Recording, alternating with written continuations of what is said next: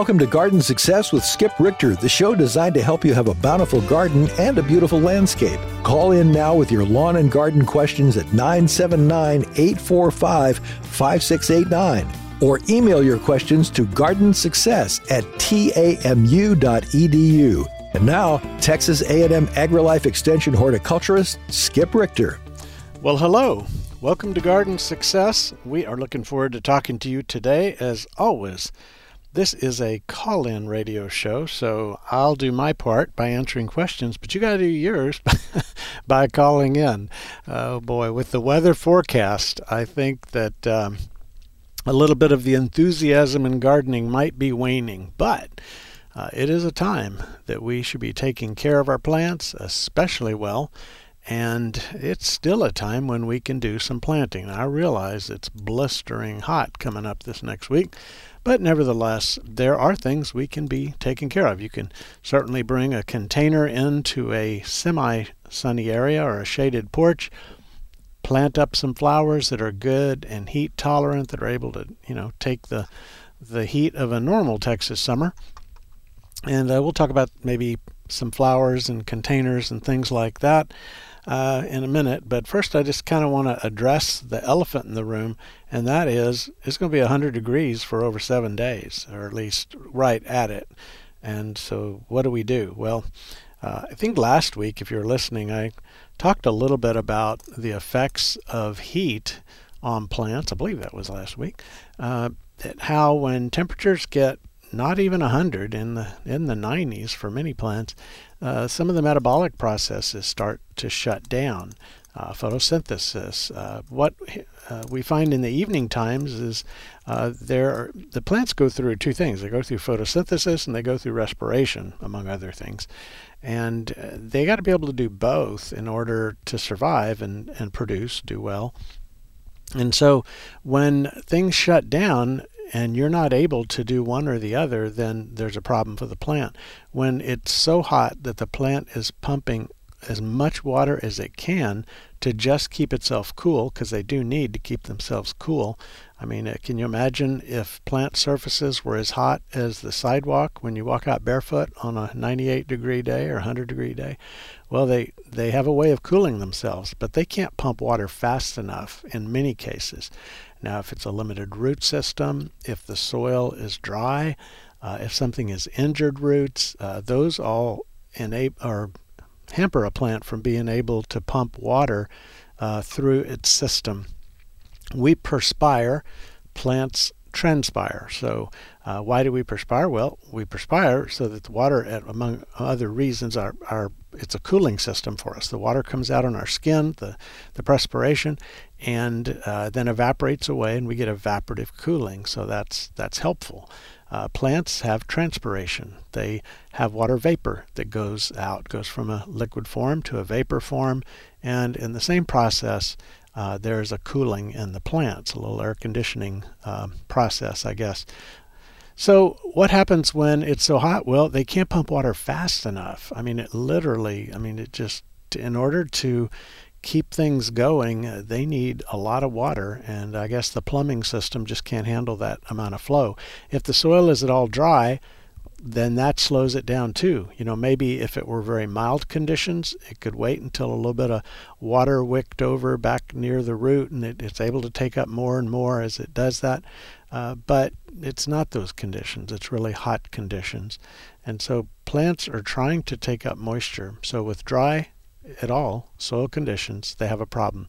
Now, we've had rain here in the past 2 to 4 weeks. We've had some rain. Our yards are doing pretty good, actually, so far, just because we got a good bank account into the soil with some rain. But even with rain, sometimes it's not enough for something like a container. If you have a container on your patio, depending on the size of the container, the kind of soil, meaning does it hold water well or not, does it drain well or not, and the size of the plant and the type of the plant, it may be that you only need to water every 2 or 3 days, and it may be that you need to water twice a day. And so there's a lot of variation there, and you need to watch your plants. If your plants are producing flowers or fruit for you, you especially need to watch your plants, because When they go through drought stress, they may abort blooms. They may, cease to flower. It takes a lot of carbohydrates to create blooms and to create fruit. And again, here we go with hot temperatures hampering some of the metabolic processes, the ability of the plants to hold water in their leaves. They like to close the stomates on the bottom of the leaves to save water. They don't want to just send everything they can take up out the leaf right away. And when we're dealing with drought conditions, those stomates stay closed, and that water that's part of the process, the metabolic processes in the plant, needs to go out, and for those things to continue to run. So I guess there's a lot of science reasons that plants struggle in the heat, but we're about to get into the heat. One thing that I do want to stress, though, is while plants need lots of water means continually moist roots, adequately moist roots. It does not mean submerged roots. When roots get submerged and they cannot get oxygen, they are unable to respire. And so just think of it this way, to anthropomorphize or whatever a little bit. You can't drown the roots. They've got to breathe. And so a good soaking is fine, but it needs to move out so it's not sitting there waterlogged for days and days on end.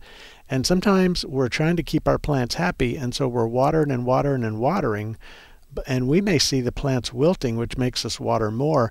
The wilting could be because of overwatering the roots. When you shut down a root system, when you stress it, when root rots get in, which are some species or some types of root rot fungi are related to excessive soil moisture, then that plant is wilting. So imagine that, a plant sitting in standing water that's wilting. And so when you add the stress of a 100-degree day to the fact that these root systems are being compromised by overwatering, then you can have death really fast in a plant. And so as we move into the 100-degree temperatures, I would urge you to, dig down in the soil a few inches. That's kind of what I do, is I just dig down and feel the soil to see if it needs, any moisture or not. You can tell if it's a little dry to the touch, water it. If it's not, just wait. And then watch the plants. If you see a little drooping of the leaves, just realize that the drooping can be due to the excessive heat. And your tomatoes, for example, may have adequate soil moisture, but by the 4 o'clock in the day, it was about the hottest time of day, you may see them wilting, and then they perk back up that evening. Well, that's just a sign that they couldn't pump water fast enough. That's not a sign that they need to be watered necessarily. Well, that's a lot of nerdy horticulture stuff, but I think it's important going into this weather that we think about that. So remember your container plants, if they don't have good drainage holes, they need good drainage holes. And your plants in the garden, think about the soil moisture and make sure they have everything they need, but just be ready to deal with the 100 degrees, and sometimes even with adequate moisture you're going to get some drooping of the plant. By the way, in containers, some containers, this is true of terracotta, for example, and many others, the holes are right on the bottom. And if you were to set that on a clay soil and it has good contact with the soil, kind of sealed around the edges, that container won't drain properly because the holes are pressed against clay soil, and clay soil is very slow to take in water. Incredibly so. You'd be surprised how slow. If you take a typical black clay that we find along the Texas Gulf Coast and this upper Gulf Coast area, it's a lot of other places you'll find it out toward Austin direction and whatnot, that soil can take water in at about 1/8 of an inch an hour. Now that's aside from root channels or earthworm channels or other kinds of things, but just the soil itself is not able to take water in very fast, and so it takes a while to wet the soil adequately. But when you set a pot on that, now the drain holes, it's as if they've been plugged up. It's as if you took modeling clay and shoved it up in the drain holes. Now how's that pot going to drain? That's what's happening. So some little stand to put the plant on. There's little feet that you can buy to put a plant on to hold it up off the ground a little bit. Whatever you want to do, just realize that don't just assume everything's draining. Check things out and make sure that's true. Well, I don't know if I've even given the phone number. Did I do it at the beginning? 979-845-5689, or if you'd like to email me, gardensuccess@tamu.edu. And let's go to the phones, and we're going to talk to David. Hello, David. Howdy. Howdy.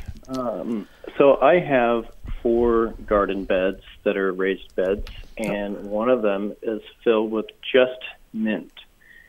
And so it doesn't really serve a purpose at this point, but the mint grew so large that it's like 2 or 3 feet, and then it starts falling over. And I kept it there because I thought that it would flower and then bring pollinators. But I've seen next to no flowers and just lots of growth. Yeah. Is it because maybe the fertilizer that I used? No, I don't think so. I'm not a mint expert. I have noticed some mints that flower, and I've noticed other mints that doesn't seem like they get around to it. And we have so many types of mint, from spearmint to peppermint to apple mint to on and on and on. I don't know that they all flower as readily as another one might. My guess is that maybe not. So I don't. If you're not getting flowers on it, I don't know that I can tell you something will do this and now it'll flower. Mint does flower some, but I can't think of a way to enhance its flowering if it's healthy otherwise. Right. Well, I think I'm going to cut it back down to the ground so it's not so much of a mess. Yes. And then the new shoots might be a little more tasty for actually consuming. That's true. Yeah, cutting mint to the ground will not get rid of it, to say the least. So you can get all that old mint out of there and just have a fresh new bed come out. Right on. Thank you. Yeah, good. Well, that's a good question and a good cause. Thank you for the call, David. Our phone number, 979-845-5689. Yeah, beneficial insects, it's important to attract them to our landscapes. I mean, you can just, you can be in charge of all pest control yourself. That's a lot of people do it that way. They kind of nuke anything with 6 legs, and the garden belongs to them. But there are a lot of beneficial insects that do a lot of beneficial things for us in terms of keeping pests at bay. Now, sometimes when you go online, and here we go with social media and stuff like that, you'll see things like, put this in your garden and it'll attract beneficials, and maybe even it goes so far as saying, I saw this just the other day, leaf-footed bugs. We were talking about leaf-footed bugs, I think last week with William. Had some on his cucurbit crops, and they're the ones that makes the little yellow hard spots in your tomato. So it's how to get rid of leaf-footed bugs. And it was all these things, and one of them was plant flowers to attract beneficial insects. Well, I guarantee you the person that wrote that has no idea which beneficial insect is going to attack a leaf-footed bug. It's primarily going to be something feeding on the eggs, or laying eggs, I shouldn't say feeding, laying eggs in its eggs, so that the host becomes essentially a carcass or a body to feed the beneficial's larva. But that kind of thing doesn't work. I mean, you plant a lot of flowers, and just when you're dealing with leaf-footed bugs, you're not going to see adequate control. There will be some, but not adequate control. So what we're trying to do is we're trying to make sure that there is enough of the beneficials around that attack the kinds of pests you have. And the easy one is aphids. There's a lot of things that go after aphids. Little tiny parasitoid wasps, those would be the ones that that feed on the nectar of small flowers like the mint David was talking about. Queen Anne's lace kind of flowers, those little umbrella-like seed heads or bloom heads. And many others, small composite flowers. That would be a daisy-shaped flower. So attracting beneficials is a good thing, and it will help you with your pest control. But be careful about claims that it's a panacea, like if you plant this, you won't have that problem. And a good example is the crepe myrtle aphid. We have those here in town. When you're driving along and you see crepe myrtles that look black, covered with sooty mold, that's most likely the crepe myrtle bark aphid. It could be, there's a different aphid on the leaves. Crepe myrtle bark scale. I said that wrong. Crepe myrtle bark scale. There is an aphid that feeds on the leaves that can also do that. But the crepe myrtle bark scale has a prime natural enemy here, and that is the twice-stabbed lady beetle. What a name. What is it? Well, it's a black lady. Take a lady beetle, spray paint it black, and then put 2 red dots, 1 on each side. That would be twice-stabbed. And the larvae and the adults feed on scale. But they don't get here fast enough, build up their numbers fast enough to keep scale completely controlled and in check. Now, they're a good thing to have for sure, but that would just be an example of a truth. Twice-stabbed lady beetles and their larvae eat crepe myrtle bark scale applied in a way that is going to not be true. And boy, do we ever get a lot of that in horticulture. Well, let's go back to the phones, 979-845-5689, and we're going to talk to Rick. Hello, Rick. Hello, Skip. How are you? I'm well, thank you. Good. I have a question for you. You talk about plants and everything, and I have some plants, like roses and things that have small leaves on them, but some are yellow, some are green. Am I overwatering or am I underwatering? Maybe. Good question. Sometimes when you go through a dry period, some of the old leaves will turn yellow and fall off. That can happen. Sometimes the older leaves, well, not sometimes, the older leaves are the ones, if there's a disease on the plant, that has had it the longest. So if you take a rose leaf and it grows and new leaves are growing and new leaves are growing, well, that old leaf has been there a long time, so there's time for fungal leaf spots and things like that to develop and to cause that leaf to be diseased, and the plant casts it off. So it could be that as well.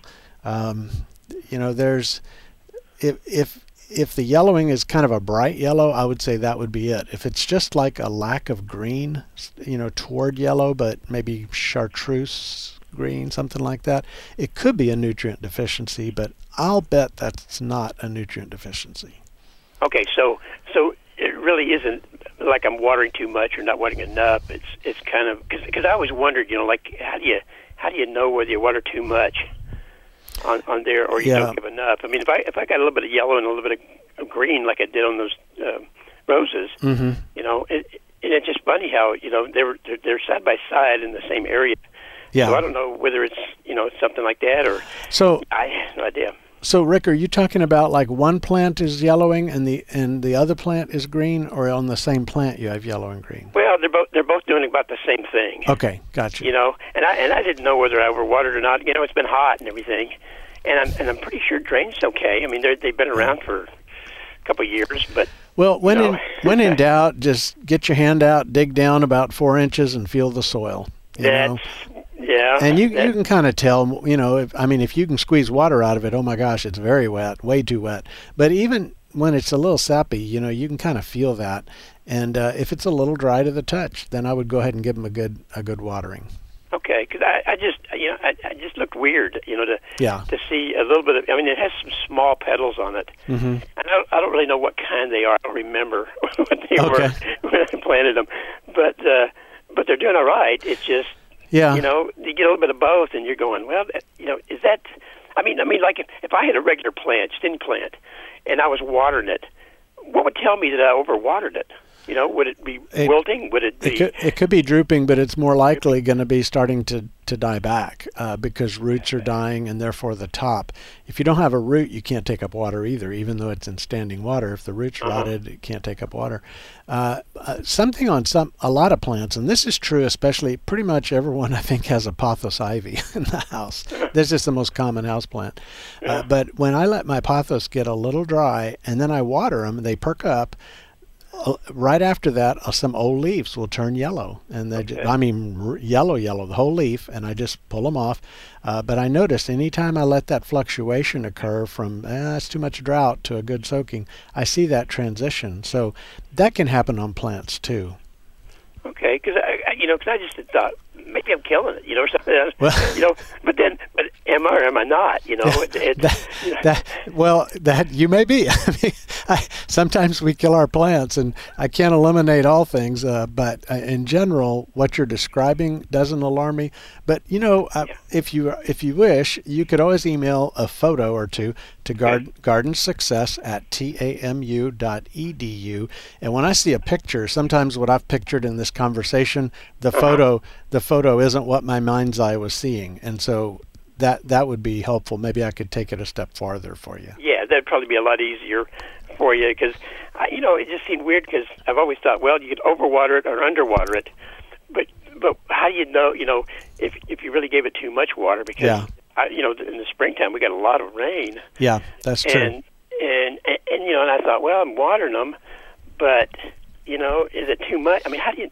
Yeah. These are not in pots or anything. They're in the ground, and so I just never thought about putting my finger in the ground. I just thought pots and stuff would be the ones I'd watch. Right. Well, God gave us a bunch of water measuring devices on the ends of our hands, so I would use those to get down there and measure the water. That's about the best I can tell you.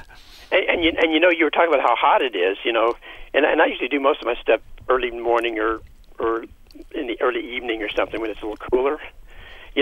But mosquitoes will kill you.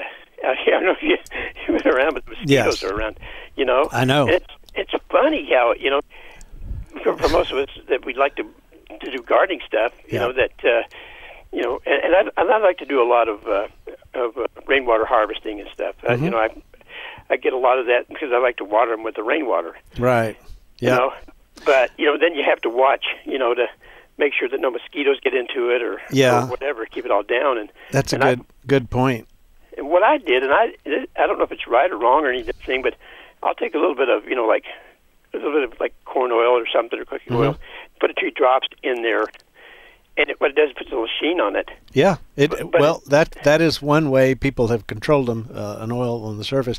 I've got some better ways though, and I'm gonna go to another call. But when I come back after that, I will talk about mosquitoes a little bit and elaborate on that. Okay. Thanks, Skip. I really appreciate it, buddy. Thank you, sir. Good to hear your voice. Good to hear you. Bye-bye. Bye-bye. Our phone number is 845-5689, and now we're going to talk to Mike. Hello, Mike. Hey, Skip. How are you doing? I'm well, thanks. Good. We lost a lot of St. Augustine and Bermuda in our yard last summer when we had the drought, and so I called earlier in the year and I replaced that with something that I couldn't figure out what it was, and you said it's probably some kind of rye. Well, it was rye on steroids for sure, and it died out. But it died out when it got hot, so it was some kind of rye. Yeah, that's the case. Rye. There's a number of grasses like that. I had something called rescue grass that was coming up in a part of the yard I wasn't really taking care of, and boy, when it died out, I could see where my St. Augustine was for sure. Well, what's replaced the rye now is that we got 2 weeds in our yard. One is goosegrass, which fortunately we don't have a whole lot of that. But there's another kind of weed, and I sent pictures to your website. I don't know if you got them or not. I'm looking at them right now, Mike. Yeah, and I don't know exactly what they are, but we have a lot of it in the yard, and it's well-rooted, and it's hard to get up. And I'm trying to get it up and remove it and allow the Bermuda and a little bit of the St. Augustine to come back without damaging that. And I wonder if there's an easy way to apply something on it rather than just digging it up. Yeah, killing the grass in the grass is a tough thing. I would, when I look at these pictures, it looks to me just like there's a couple types of crabgrass that are pretty common around here, and it looks like a type of crabgrass. And so let me just check. I'm going to look and see. But I think that's what you're dealing with. But yeah, pulling it up is one thing, but this weed comes up high above the St. Augustine, right? Right. Yeah. Right. And so when you have a weed like that, you have the option of using a Kills-All type weed killer. I mean, it could be something like glyphosate, which is Roundup's one of the commonly known brands. It could be one of those kind of things, or it could be a grass-only killer. There's 2 different ingredients that are sold in various products, one or the other, as a grass killer. And so it may be you would use one of those. That's kind of like 3 different chemical options that you would have. And if you put it in a wiper type applicator, you kind of can go over your grass and rub it on the weed without getting it on your grass. If you're careful, you don't want to soak it until it's dripping. But that would be another option. I might consider that. Okay. That if anytime you want to get a weed where you can avoid but you have to avoid a good plant nearby. Those wipers are really good. I have some that I make homemade just from those things you use to grab a jar off a shelf. Those little sticks with a grip on them. You squeeze them and it grabs the jar at the end of the stick. Well, you can put sponges. You just have to engineer it. Figure out how to engineer that. You can put sponges on the end of that. You need a little plate behind them so that it kind of holds them. I use those metal plates that are with holes in them that are used to connect to 2x4s from the box stores. You know what I'm talking about? Well, that would probably work if you just have a kind of a thick patch, and that's mostly what you have in just here and there. Yeah, just when you have it here and there. But if you have what we have is just little patches, and patches are kind of growing up on their own, but a lot of it's growing up in the San Augustine or in the Bermuda, which is doing pretty well, and I don't want to.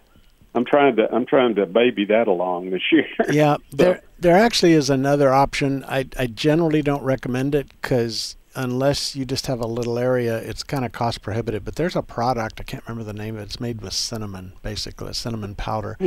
And you sprinkle it out there, and I mean, it burns crabgrass really well and doesn't burn your St. Augustine. But, I mean, you'll see it really quick on a warm day. In fact, I'd almost be a little afraid of it on a 100-degree day, you know. But anyway, that'll work. But, you know, if you're trying to treat a large area, that's going to get pricey. Yeah, okay. Well, that gives me some ideas, and I'll work on that. And I just didn't want to put anything on it that would kill the grass that I've got kind of started pretty good in certain areas. Yeah. So I wanted to be careful about that. Yeah, and crabgrass, some weeds can set their blooms down in the turf. And so like a grass burr, you can mow the tops of grass burrs off and you'll get seed heads down lower that you don't get. But the crabgrass, not so much. So if you wanted to use a bagger and mow over it and get those tops with any seed heads that might be thinking about forming, I think you probably could kind of at least prevent it from getting worse. And then next year, when we hit about mid-February, a pre-emergent that does well against grasses, grassy weed seeds, you might want to get that down if your lawn is still thin enough to have the crabgrass problem. In the meantime, I would work on the mow, water, fertilize, and those three altogether done right can get that density up to where crabgrass doesn't get enough light to germinate. Okay. Well, I'll try that then. I appreciate your comments. All right, sir. Much. Thank you. Appreciate the call. Okay. Our phone number is 979-845-5689, 845-5689, or by email, gardensuccess@tamu.edu. Well, I want to wish a happy birthday to the gardens. I think we're at 5 years old. Yeah. The gardens on campus, if you haven't been out there, you need to go. I mean, it is always beautiful and changing. You want to see the spring flowers, summer flowers, fall flowers, even in the winter time. It's beautiful out there. And on weekends, I guess, barring some other sporting event that takes over parking lots, there is a way that you can park for free on the weekends and walk over and see the gardens. You just have to go to the gardens website. It's The Gardens at TAMU on campus. Just do a search and find it. I don't have their website in my head right now, but it's really beautiful out there. And they're having their 5th anniversary, and boy, they have plans for lots of new developments. It's going to really be a beautiful place, more and more and more with each addition that they put in out there. But it is well worth visiting right now. Lots of really cool stuff. Lots of cool stuff. Gardens on campus. I always love to go visit there. Where I get a lot of my good photos because it's always so beautiful out there. Let's see. We're going to go to the phones and talk to Tom. Hello, Tom. How are you today? We got Tom there. Oh, excuse me, Dan. There we go. Hello, Dan. Hi, Skip. I'm taking the wrong call and out of order. So, how can I help? I had a couple questions. If you don't have time, that's fine. My first question is about compost and 2 different types. Okay. So I went to a soil yard here in town, and they sell a variety of types of soils. And their one they recommend for growing vegetables in is based on mushroom compost. Okay. are the salt levels in the mushroom compost bad for us since we already are high in salt? Yes, but they can be washed out. You can, with a good, thorough drenching, you can wash the salts out of it. And so I have used it before and not had a salt problem with it. And it's only going to be used in moderation anyway. So it is a little higher on pH, so you just kind of want to watch for that. But it is a rich type of compost. Sometimes it stinks, though. I don't know if you've smelled it or not. But until it kind of mellows, it's got an odor to it. But it's very rich, and you can grow good gardens. And in fact, I've got some beds that have some of that in them right now. Yeah, I have a pile of it about 10 feet away from me, and it stinks for sure. Yeah, that's it. But once you get it out there and mix it in and water it, that'll mellow. You know, there's a lot of microbial activity that goes on, and it takes care of that. And they did not recommend compost, which is based on biosolids. So I have gotten it from the local place here. Is that not good to grow vegetables in? I mean, they gave me the test report that said it had no heavy metals, and it checks out good. So the compost you bought is made with biosolids? No, I've been out to the facility and purchased some trailers full of biosolid compost. Did I just poison myself by growing vegetables in there? No, I generally say don't use it in a vegetable garden just because over the years it used to be a big heavy metal problem. And so we avoided it for that. People used it on lawns and stuff. There's actually a fertilizer made from that kind of stuff, not compost, but just the sewage effluent. And it's used on golf courses and lawns a lot. But I would avoid it, but if you've already done it, you're not going to die from it. They do go through something to make sure that the microbial issues aren't there. People that want to go, all the way organic sometimes have questions and issues about it, and those are questions I can't answer, like, well, if something gets flushed down the toilets of Bryan College Station, is it going to be in that compost? And I'm pretty comfortable with the fact that the composting process will take care of most things, but personally, I would avoid it on a vegetable garden just out of caution, not because I know there's a problem. So I don't want to cast shade on it specifically because I don't know that. Okay, yeah, because if you ask them, they'll give you the test reports and is that a microbial look, or is that a chemical or nutrient look, or what?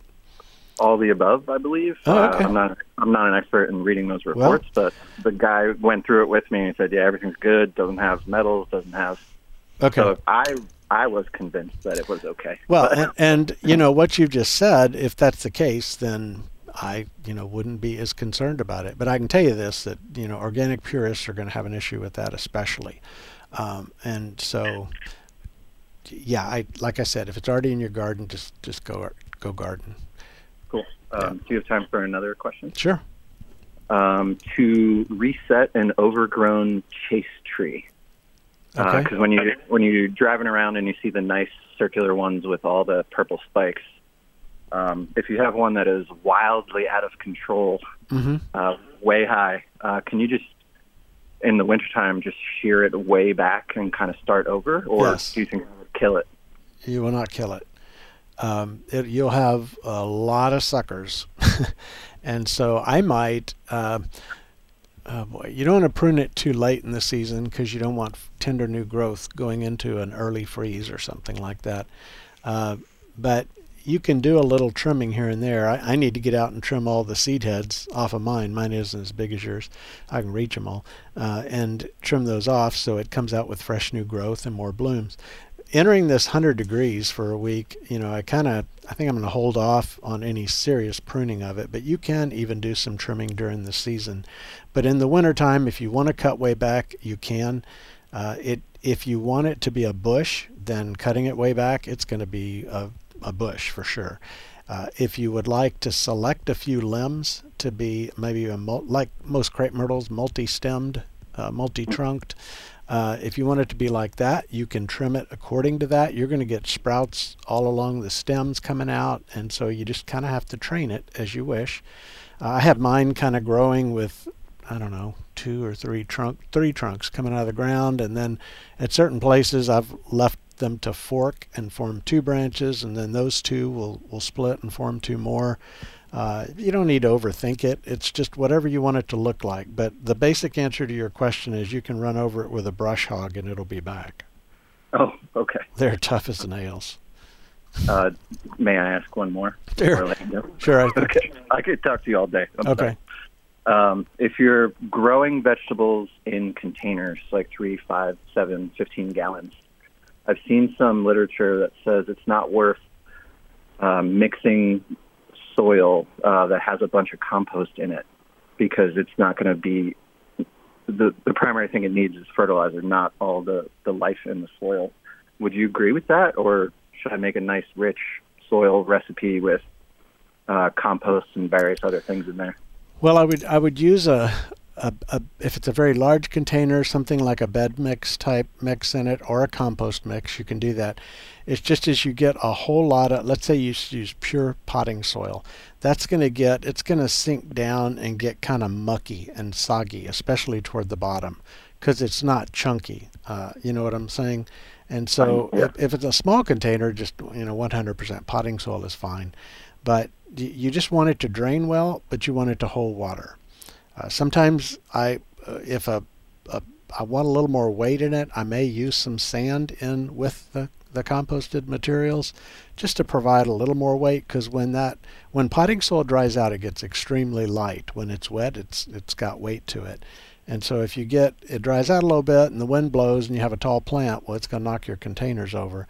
So those are all little minor factors, but I generally avoid any kind of a regular soil, although a little bit in a large container of a quality topsoil, not what usually is sold as topsoil.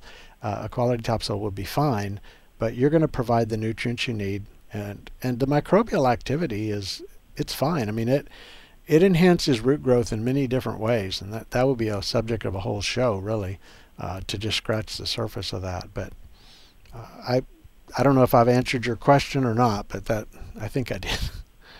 I think you did too. Is there any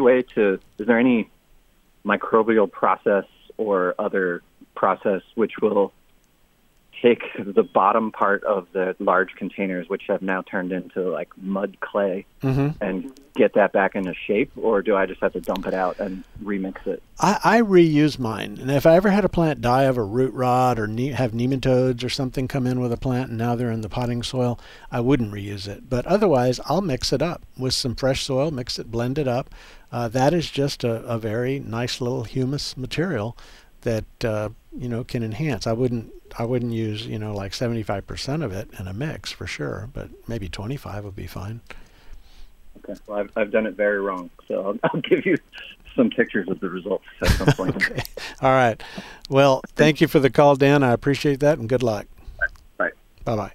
Let's go to the phones now and talk to Tom. By the way, our number is 845-5689. Hello, Tom. Thanks for hanging on. Hey, Skip. That's no problem. We've got a couple live oak trees, and we're trying to keep the grass from going up around in there so we don't have to trim close. Okay. I've tried mulch, but the grass typically comes up through the mulch. Is there a better choice? This is starting to sound like Bermuda grass. Yes. Okay. So, and these live oaks, I'm gathering they're small trees if you're worried about weed eating around. They're about 10, 12 foot high, and they're about 3 years old. Okay. I would give them as big a bed as you can tolerate looking at. If you ask the live oak, it would say, I don't want to see grass. I don't even want to see it down the street. But, because it's competitive, it takes water, it takes nutrients, and it brings the lawnmower and weed eater close, as you said. So I would use a grass-only killer.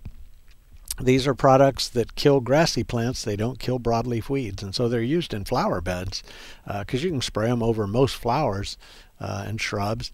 and kill the grass, but not the plant that you got that product on. Of course, we don't want to intentionally just blast a plant with it, but they work pretty well. One of them, there's two types, and one of them has sethoxidem in it, so look for the ingredient starting with SETH. The other one has fluazephope in it, and look for FLUAZ. Either one of those will kill grass and not kill your broadleaf weeds, and they're available in the home garden market. Okay. But get that mulch as wide as you aesthetically can take it. The tree would like it out to the edges of its branches, especially a young tree like that, maybe even further. But a good mulched area. Then when the grass starts to come in, you could just do a little squirt here and there and take it out. You're not having to patrol the whole area once you've killed it out of the center. Okay. Thank you very much. All right. Good luck with that. Let's see. Our phone number, 979-845-5689. 979-845-5689. A while ago, I was visiting with Rick about mosquitoes. Our conversation moved into mosquitoes, and mosquitoes are a problem here. When it rains, mosquitoes, it's just a few days. They can lay eggs in a few days. They hatch, and a few more days, and maybe a week. I don't know. Depends on the species of mosquito. Now you got mosquitoes flying around. They've gone through the larval stage, and here they are, making our outdoors not very enjoyable. It's as if it wasn't already enough having fire ants and 100-degree heat. Now we're going to throw some mosquitoes into the picture. I think the two things, I would say the mosquito control, there's two steps. Number one, patrol your property, and hopefully your neighbors would too, and find any source of standing water and get rid of it. So it could be a bird bath. I'll come back to that in a moment. It could be a saggy gutter on your house. Those hold, all it takes is just, half inch of water, probably less, in a small area, and if the water is still and if it has rotting organic matter in it, that's even better.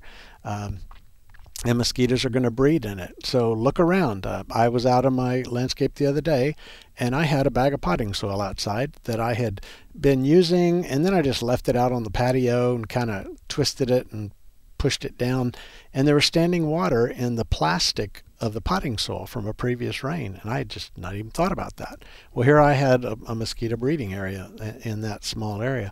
So find any standing water and get rid of it. Now, with things that you want water in, like a bird bath, or maybe you have a little pond, if you can cause a ripple in the water, and there are actually devices of that. There's a little floating fountain that you can put in water, and it sprays up and comes down. It's just think of a little raft going through your pond.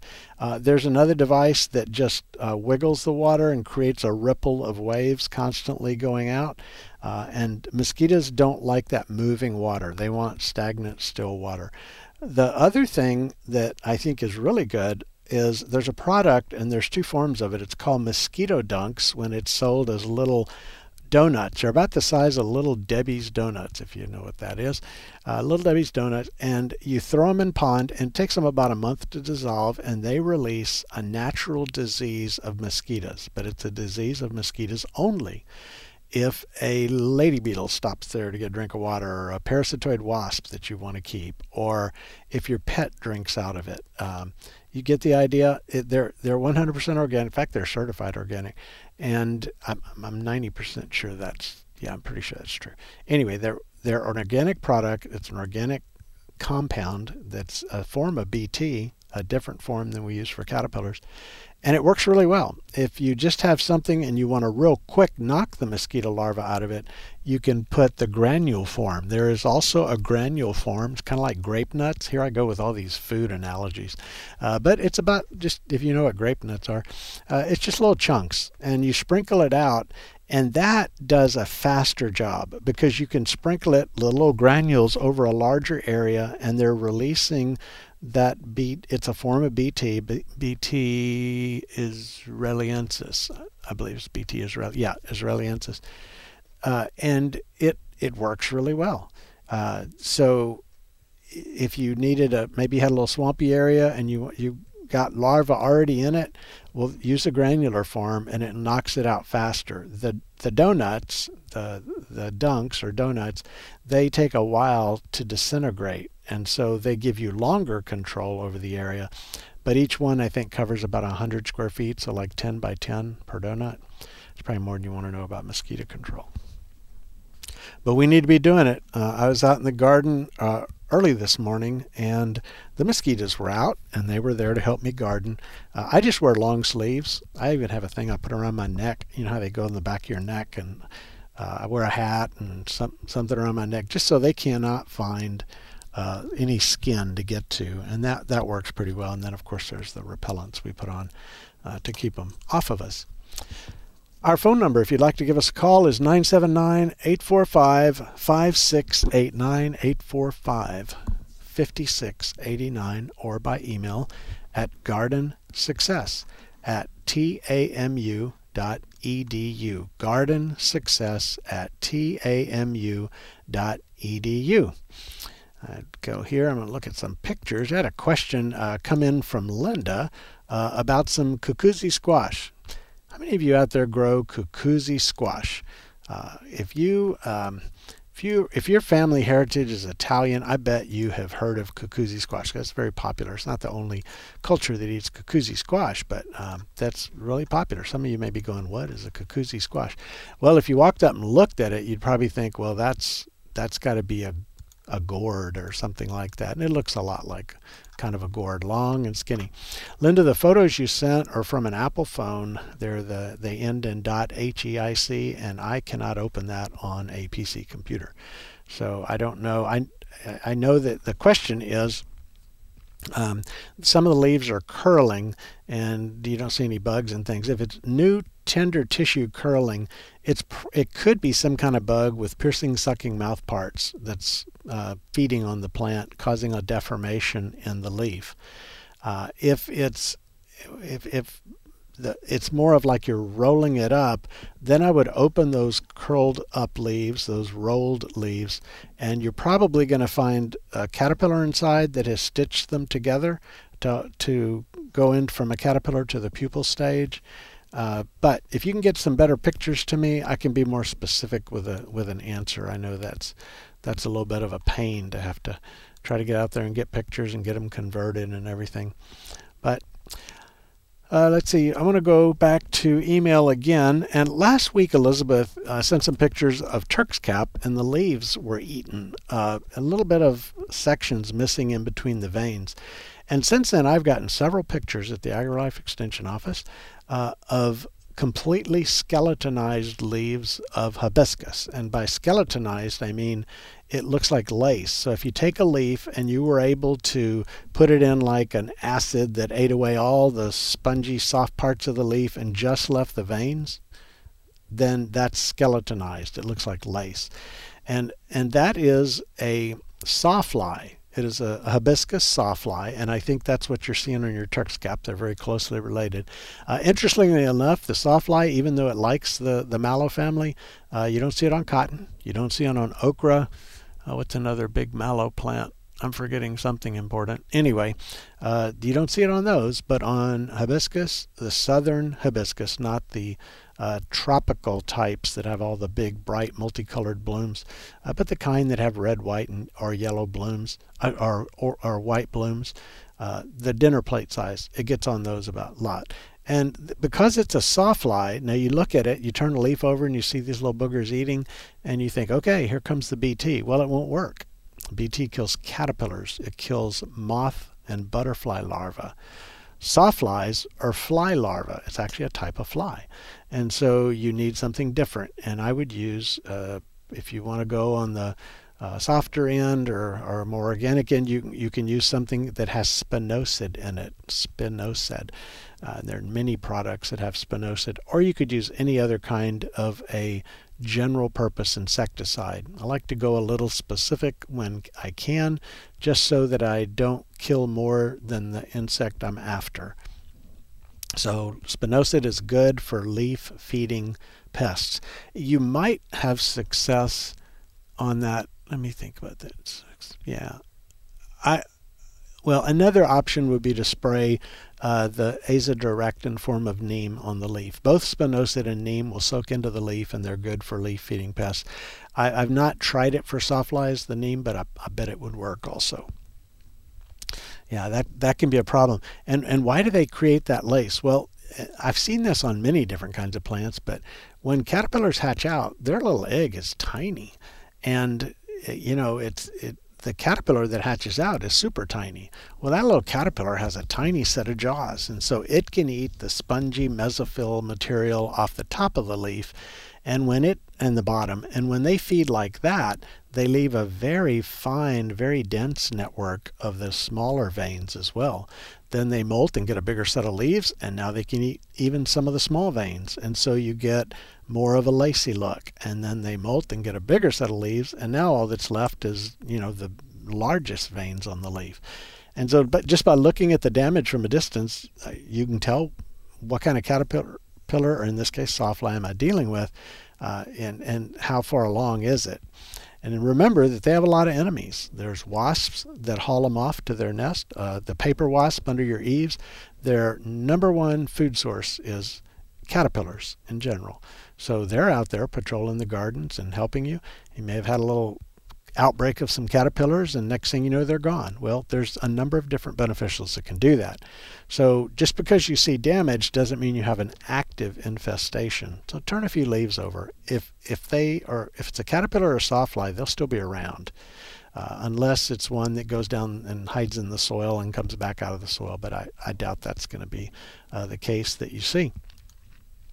You're listening to Garden Success. If you would like to give us a call, our phone number is 845-5689, 845-5689, or by email. You can reach me at gardensuccess at tamu.edu, gardensuccess@tamu.edu. And Chris emails with a picture of some junipers that are dying. One's alive, one's dying. And what causes this? Well, a lot of things can affect junipers. Our eastern red cedar even has some problems that can occur, but not nearly as much as some of the junipers that we like to plant in our landscape. The things called Italian cypress, those are a good example.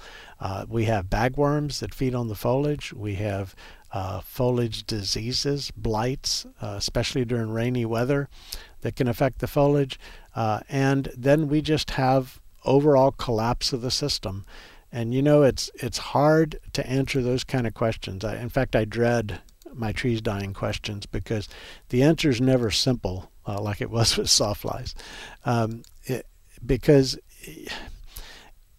you have, let's say you have 3 plants all together, and one turns completely brown, according to the caller or emailer, overnight, and the others look fine. And so you say, well, maybe it was soil moisture, too much, not enough, or whatever. Well, all plants are together. Well, the plants are genetically different. That's one thing. You can't assume that the soil is identical, everywhere underneath the ground. And so there's just a lot of variables. But if you think of it like this tree is being stressed, all the trees are being stressed, but they're hanging on, and if it goes a little too far, maybe one of them, it just goes downhill and you lose it. And the others are stressed, but they're not to that point yet. And so that is the best that I can do in terms of telling you why this happens. But when a juniper turns brown, it will never resprout. In fact, if you go out to a juniper or an eastern red cedar and you cut off only the little green scale-like needles that they have, you just remove all of that, and there's just a bunch of branches with little small finger-size branches coming off of them. It will never resprout, which any other tree we can think of would resprout, but these can't. Pine trees are the same thing. You cut back to behind the last living needle, that branch is dead, it will never resprout. And so once bagworms or foliage diseases or this kind of drought browns them out, they're not going to come back. They're just not. And unfortunately, about all that's left with a plant like that is a future of being a fence post, because there's not a good solution to it. Long term, Chris, I would consider the soil moisture. If it's too dry occasionally, not often, every maybe 2 weeks in an extended drought, a good soaking of the soil, a good deep soaking, wet the soil a foot deep, and then leave it alone, let it dry out again. That can be kind of a rescue treatment for plants. If it's too wet, it's kind of hard to fix that, other than something like a French drain takes water away and helps the soil not stay soggy, waterlogged. But that is just a problem that we have to deal with, and it's disappointing and discouraging, because some of the most beautiful plants we have are plants that are, going to succumb to problems like that. Jenna sends a picture of a 19-year-old live oak tree that has sprouts coming out, and they're been going on over and over, and they keep trimming them back, and they keep coming back. I'm going to give two answers to that, Janice. One, there are different strains of live oak. There is a strain along the Gulf Coast that tends not to sucker as much. Quercus virginiana, all through from here to Virginia. I don't know how far live oaks go in their natural range. And then there's a kind we see it a lot in the hill country. If you're driving through the hill country, and I've seen it even down toward Cuero direction, Victoria, in that area, where you may have a strain that forms mottes. So you'll see a group of tree trunks all close together out in the pasture, and then over later another group of tree trunks. Mott forming types tend to send up more of the suckers as well.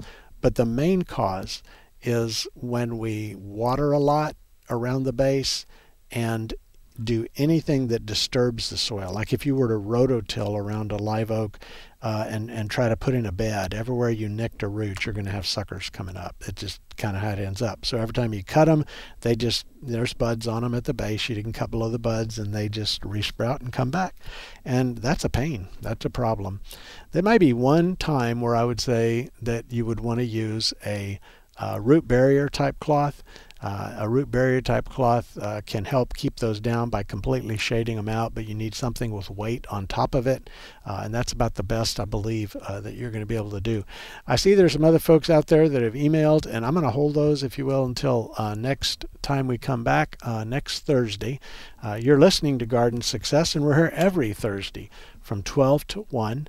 I invite you to listen. I invite you also to listen to the podcasts. If you have a podcast app that you like, check for Garden Success with Skip Richter. I think you may find it on there, and you can listen to past shows as well as on the KAMU-FM website.